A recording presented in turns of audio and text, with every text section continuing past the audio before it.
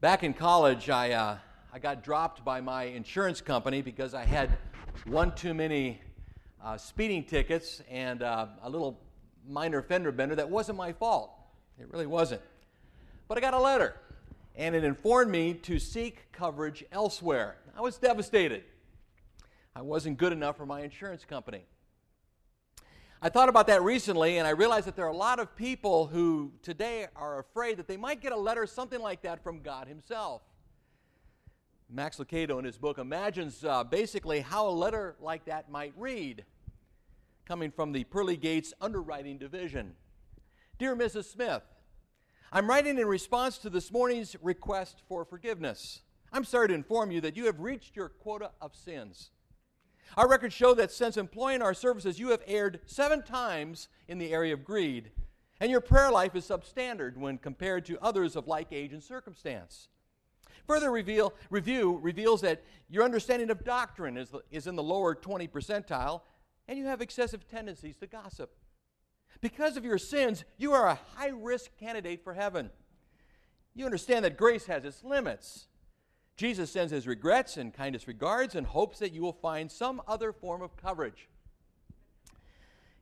You know, that's how it goes for those who basically live in fear. They live in fear of not knowing enough, not doing enough, not measuring up. Well, here in Luke chapter 15, we are reminded again of the amazing grace and love of God. Amazing grace and love that has no limits, no strings attached. In the first 3 verses of our passage, we have the context here that led to the telling of this parable. Jesus always had a reason for telling a parable. Follow with me here in verse 1. Now all the tax collectors and sinners were coming near to him, that is, near to Jesus, to listen to him. And both the Pharisees and the scribes began to grumble, saying, "This man receives sinners and eats with them." Let me stop right there. What's the problem? Well, there's a Jewish rule book back then called the Talmud. And the Talmud made it crystal clear that rabbis were not to hang around, associate, or even eat with a common person, a person who did not keep the law in a very strict and prescribed way. And so the big public accusation against Jesus here was that he was a rabbi, and here he was not only hanging out with the regular folks, but he was also actually embracing and receiving the low life of society, the prostitutes, the tax collectors, and the other so-called bottom feeders of society. And so with everyone in the street there listening to the loud complaint of the religious leaders here, Jesus responds to their harsh criticism with a parable. He tells the following story. And it's actually a trilogy. It's actually 3 parts of the same parable. The first part is the story of the lost sheep. You might remember that one. You remember that the shepherd leaves the fold of 99. He sacrificially takes the effort and the time to go out and find that one lost sheep and bring it back to the fold. The second part is the account of the good woman. She loses a very valuable silver coin, and she basically tears her house apart trying to find this coin, and she finds it. And in both of these first 2 parts of the parable here, basically Jesus is saying, I'm the good shepherd and I'm the good woman. In other words, Jesus is telling the crowd there that he'll do whatever it takes, whatever is necessary to go after, to return and restore that which has been lost. And now in this third part, Jesus portrays himself as the good father. And it's a familiar parable. We've all heard it many, many times. But what I want you to do this morning is listen to it with fresh ears. Because I want to take a little different angle with this particular parable. It's probably the greatest parable of grace that Jesus ever told. And it's one of my favorites for that very reason. In verse 11, we have the son's demand. Jesus said, a certain man had 2 sons. And the younger of them said to his father, "Father, give me the share of the estate that falls to me." Now, what is the son asking for? He's basically asking for his inheritance. Show me the money. He wants it now. And he wants to do that while his dad is still alive, while his dad is in relatively good health. The son is basically saying, "Dad, I can't wait for you to die.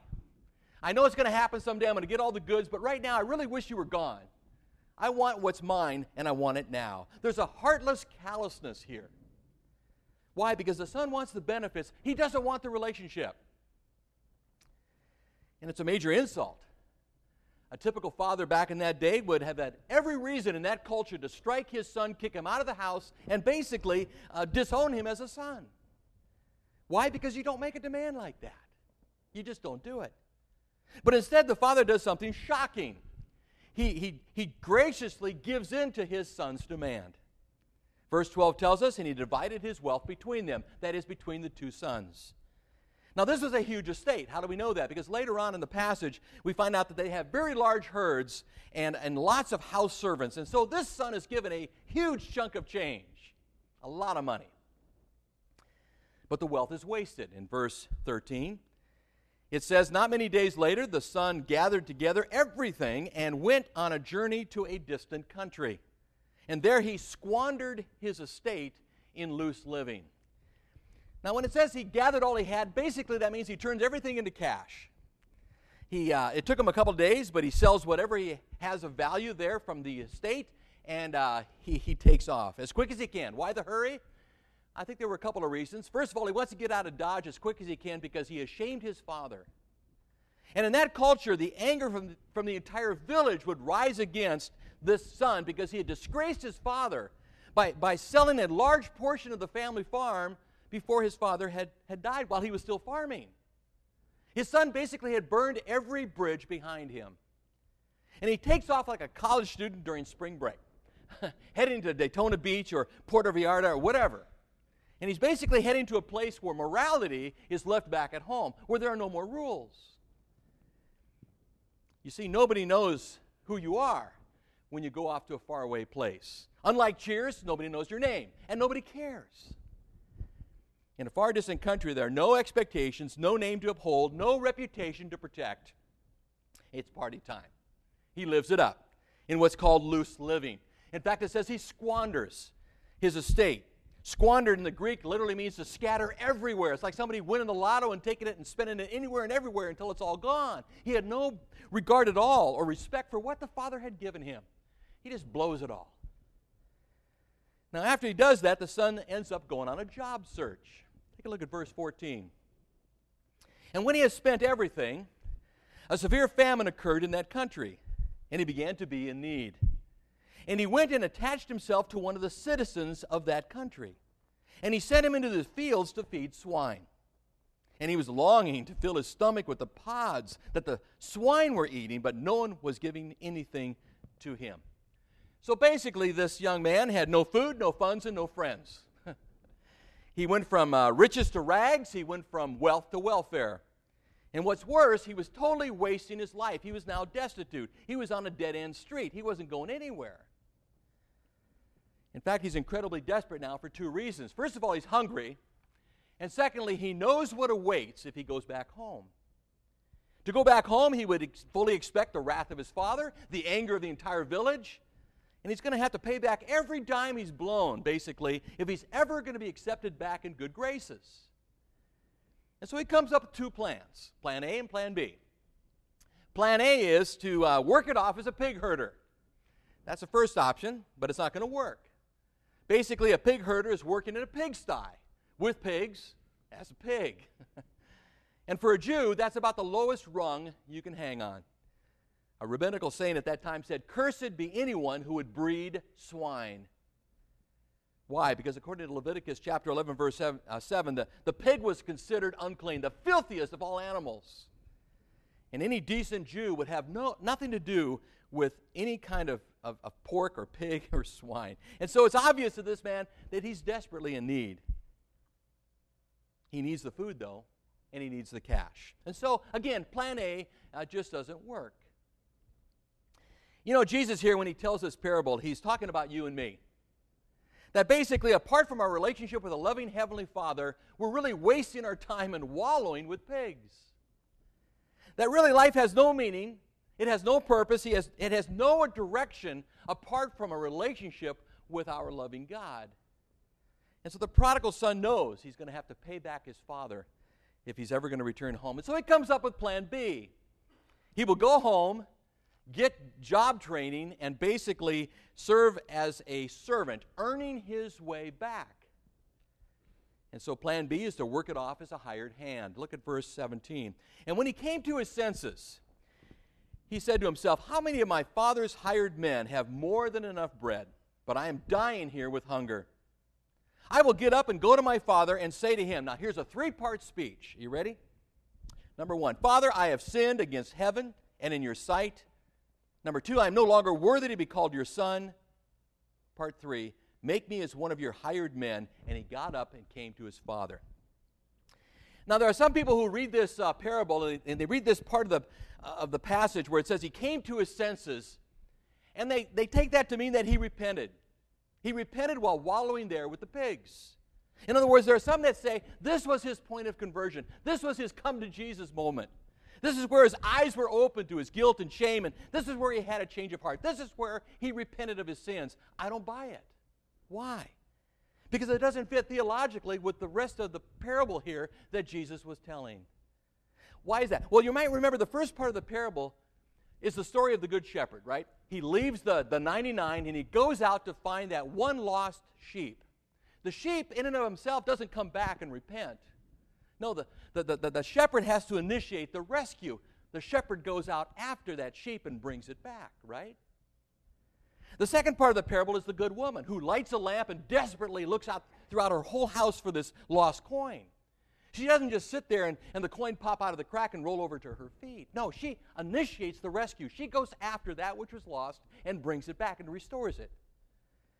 And so it doesn't seem to fit the pattern here that if we have this prodigal son somehow on his own coming to terms with his own lostness and then returning to the Father on his own initiative. We're talking about spiritually lost people here who are desperately in need of being found.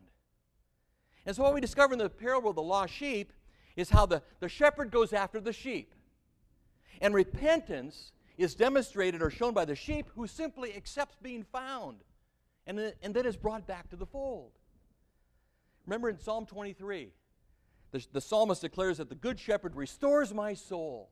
In the Hebrew, that word restores means to bring back, to cause me to repent, to turn. It is the Lord, the good shepherd, who brings us back to the paths of righteousness. He initiates, we respond.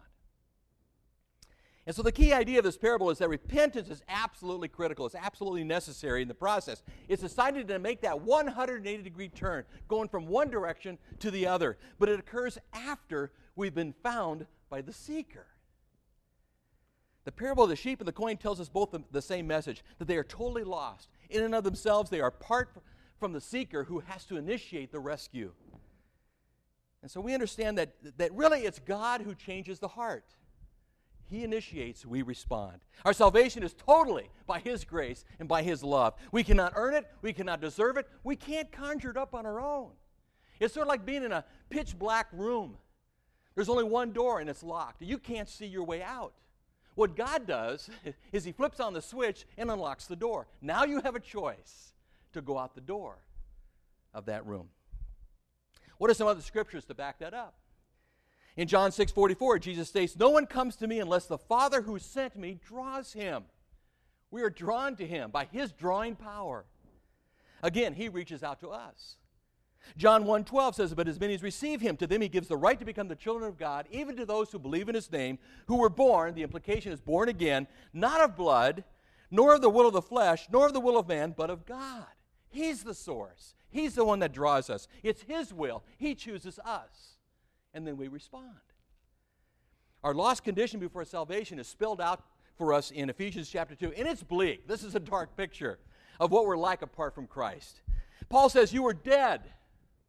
Not half alive. You were dead in your trespasses and sins. Now, the last I checked, dead people don't respond. We're dead in our trespasses and sins, in which you formerly walked according to the course of this world, according to the prince of the power of the air, that is Satan, of the spirit which is now working in the sons of disobedience. Among them, we too all formerly lived in the lusts of our flesh, indulging the desires of the flesh and the mind, and were by nature children of wrath, even as the rest. Now, that's a bad situation. That's the bad news. What's the good news? It's in verse 4. But God, being rich in mercy because of His great love with which He loved us, even when we were dead in our transgressions, He made us alive together with Christ. By grace you have been saved, and raised us up with him, seated us with him in the heavenly places in Christ Jesus, in order that in the ages to come he might show the surpassing riches of his grace in kindness toward us in Christ Jesus. You see, again, our salvation is attributed to the drawing power of God. We can't conjure it up. It's not something we can manufacture. You're not wise enough. You and I aren't bright enough. We are not able enough. We desperately need God's grace and mercy. And the Bible tells us that human response is always dependent upon God taking the initiative. Theologians call that irresistible grace. The grace which provides revelation and conviction and direction and directs us toward repentance and faith. God initiates, we respond.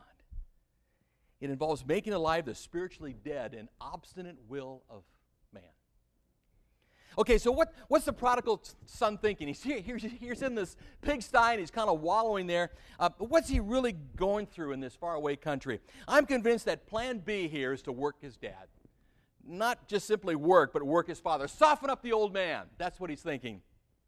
He's come up with this contrived three-part speech, and he wants to basically use it to soften up his dad's heart and to win him over and letting him go back and work it off.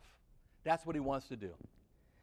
And you'll notice three parts of his conversion, or his confession, basically. He says, I will get up and go to my father, and will say to him, Father, I have sinned against heaven and against your and in your sight. Sounds great. I am no longer worthy to be called your son. Sounds good. Make me as one of your hired men. Here is where the prodigal son plans to offer his own solution to basically the problem. What's the problem? Or what's the solution? Job training. Make me one of your hired men. In other words, he's basically saying, look, Dad, I'm not going to live at home right now. I'm not deserving of being your son. So basically, I want to be an employee of the family estate. And I want to save up, and I'm going to recover the money. It's going to take me a while, but I'm going to work it off. And then I'm going to maybe be able to reconcile with you. Maybe I'll be good enough later to reconcile. No grace is necessary here. The son can manage it. He can work it off. He can recover the lost money. Problem solved. In a sense, he's going to save himself. He's going to save himself under the law. Do it his own way. Work it out. Earn it back. In fact, I want you to notice that when he's talking to himself here in that faraway country, he shows no shame. He's not sorry for what he did. There's no guilt. There's no regret. There's no repentance. There's no remorse. He's thinking in terms of a servant standing before a master. He's not thinking in terms of a son standing before a gracious and loving father. How many people view God like that today? A lot of people. I got to earn my way to heaven.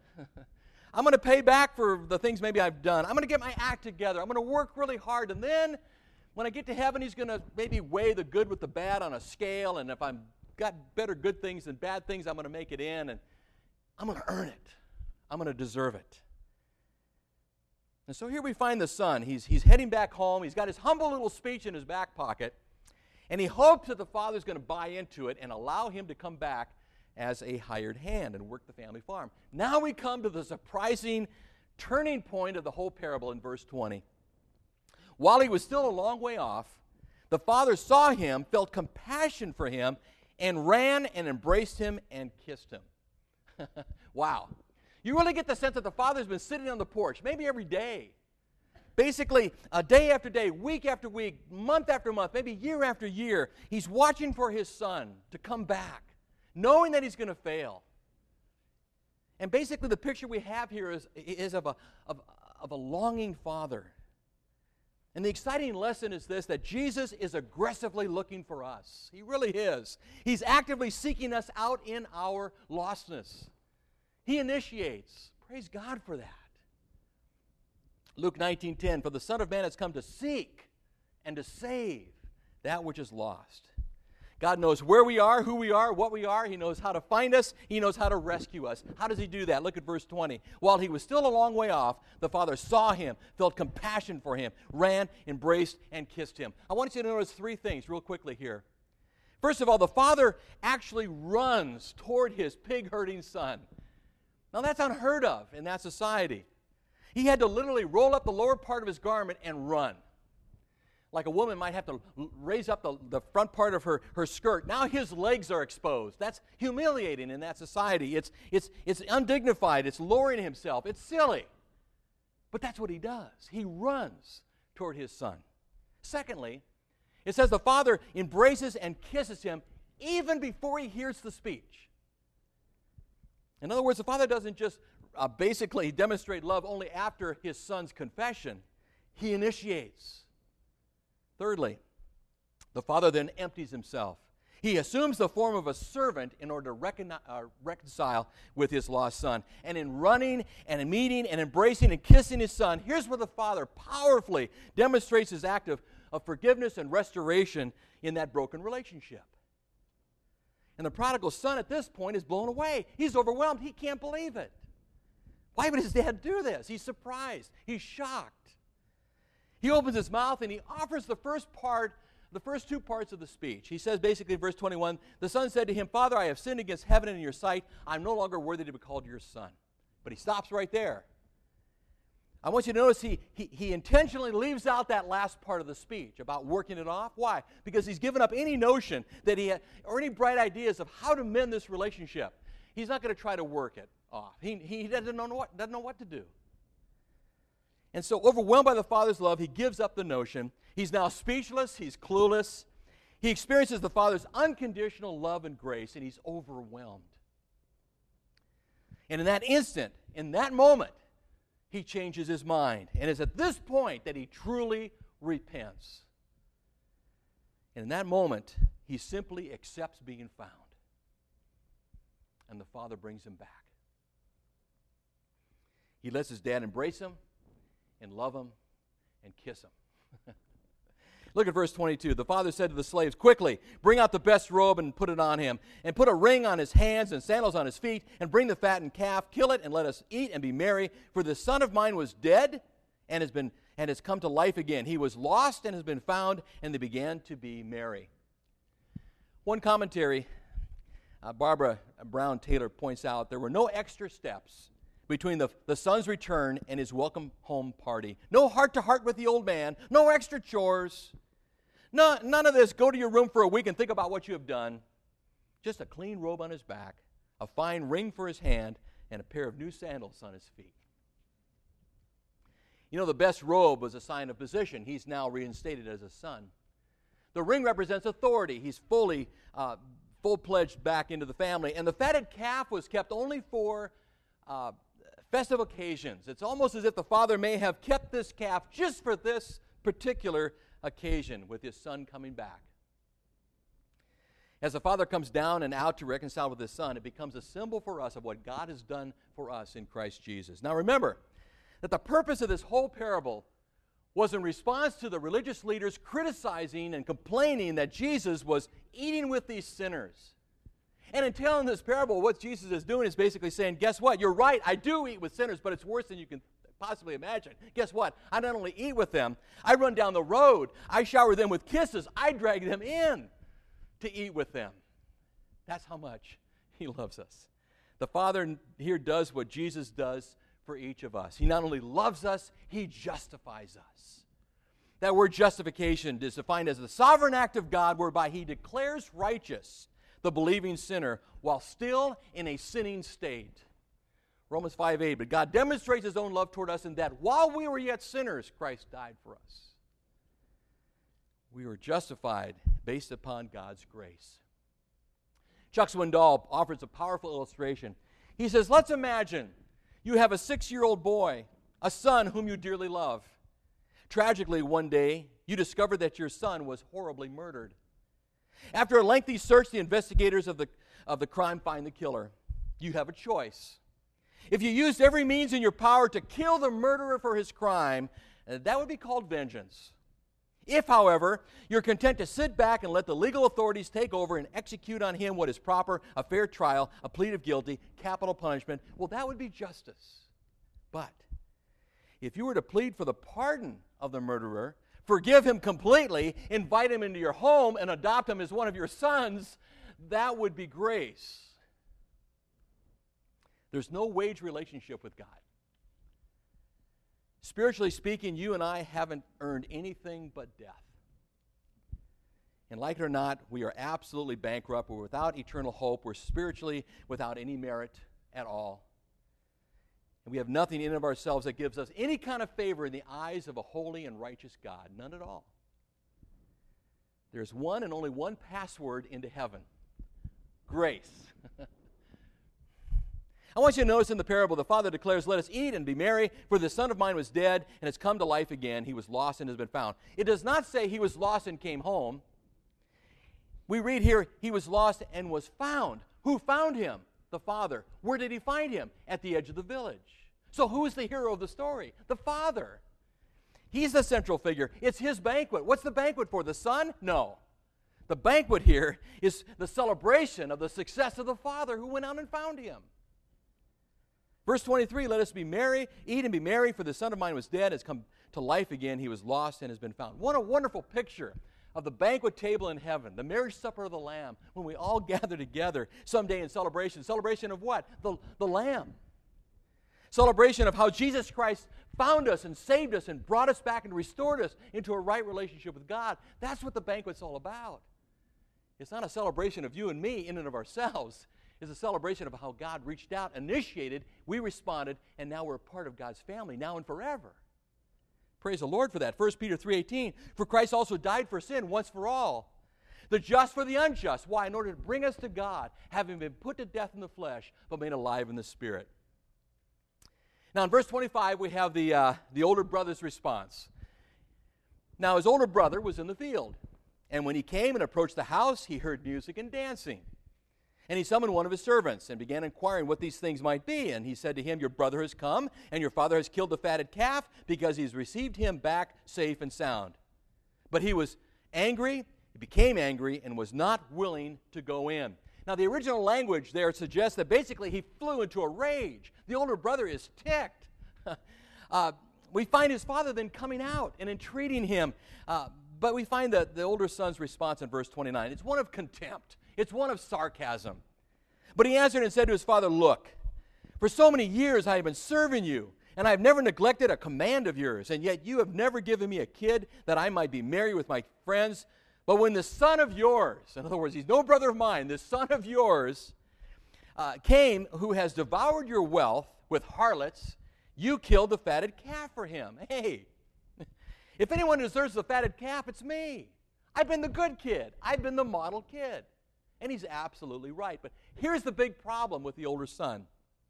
He thought that his relationship was based upon performance and hard work and obedience. His bad attitude reveals that over the years, he basically served the father out of a sense of grim duty, out of moral obligation, not out of loving service. He really didn't know what being a son really was, being a member of the family, something that he could neither earn nor deserve. He didn't get that. Now all he can think about is how this younger brother of his has blown it, lost all this money, and therefore he has to pay it back in order to be reconciled with his father.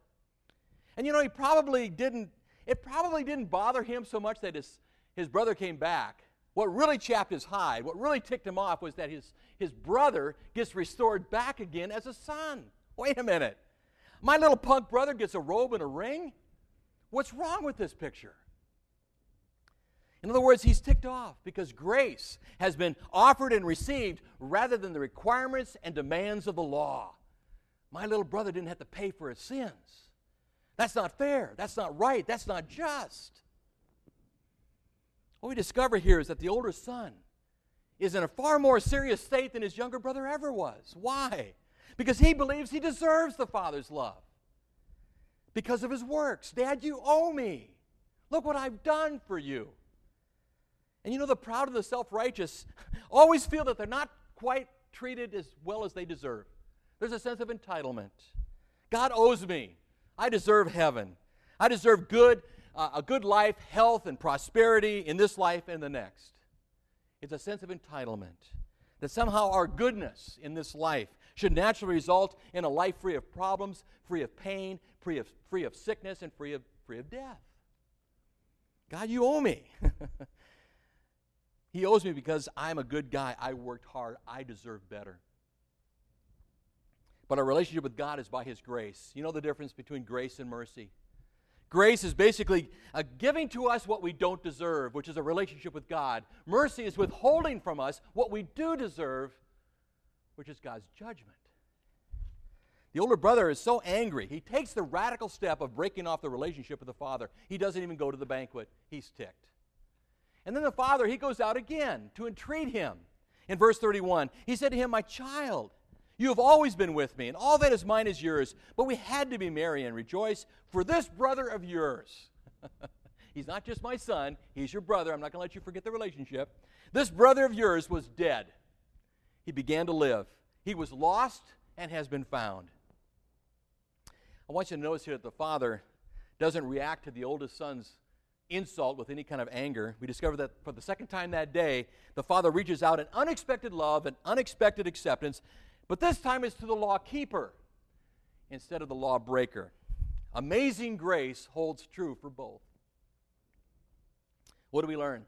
Real quickly, 3 things. Number 1, first of all, let's be reminded daily that God loves us and He accepts you unconditionally, no strings attached. And it's hard for us to understand the depth of that kind of love, that there's nothing that we could ever do that would cause God to love us any less. And there's nothing that we can do that would cause God to love us any more than He already does. Secondly, let's spend less time and energy critical of and concerned about the choices of others, even if we're convinced that they're dead wrong. This is the tough one. The father did that. He let his son go. I want you to notice that. When the younger son came to him and said, "Show me the money, I want it all," he didn't argue with him. He didn't debate him.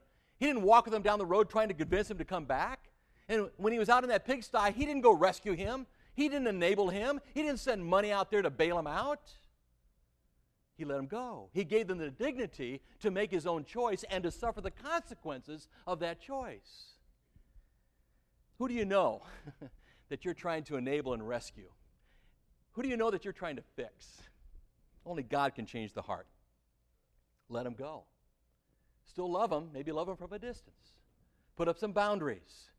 But let me put it this way. One writer puts it like this: for there to be true maturity, people must be given room to grow, which includes room to fail, to think on their own, to disagree, to make mistakes.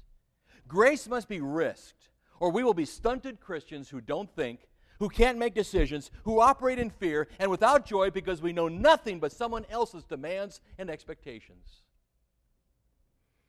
I believe that holds true with our kids, our parents, our family members, our friends. I'm going to agree to disagree with you about that, but basically respect your right to choose and let them go. Quit trying to fix them or enable them or change them. I had to do that with my own son years ago.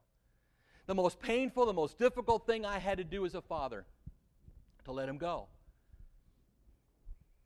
Only God can change the heart. Finally, we learn here that God, the God who runs toward us, the wrongdoer, also demands that we do the same for those who have wronged us. Grace is not something just to be claimed. Grace is something to be demonstrated. It is to be shared as a basis for friendship. It's what sustains us in those friendships. And those who reject the repentant sinner are out of the will of God. Let's commit ourselves to be open, to give each other space, to allow them to grow and develop, just like we're allowed to grow and develop. And yes, sometimes we have to suffer the consequences of our bad choices. But we made those choices. We allow others to fail. Our kids, our parents, our friends, accept them and love them anyway. And when they're ready to come back, you welcome them with open arms. You don't say, "I told you so."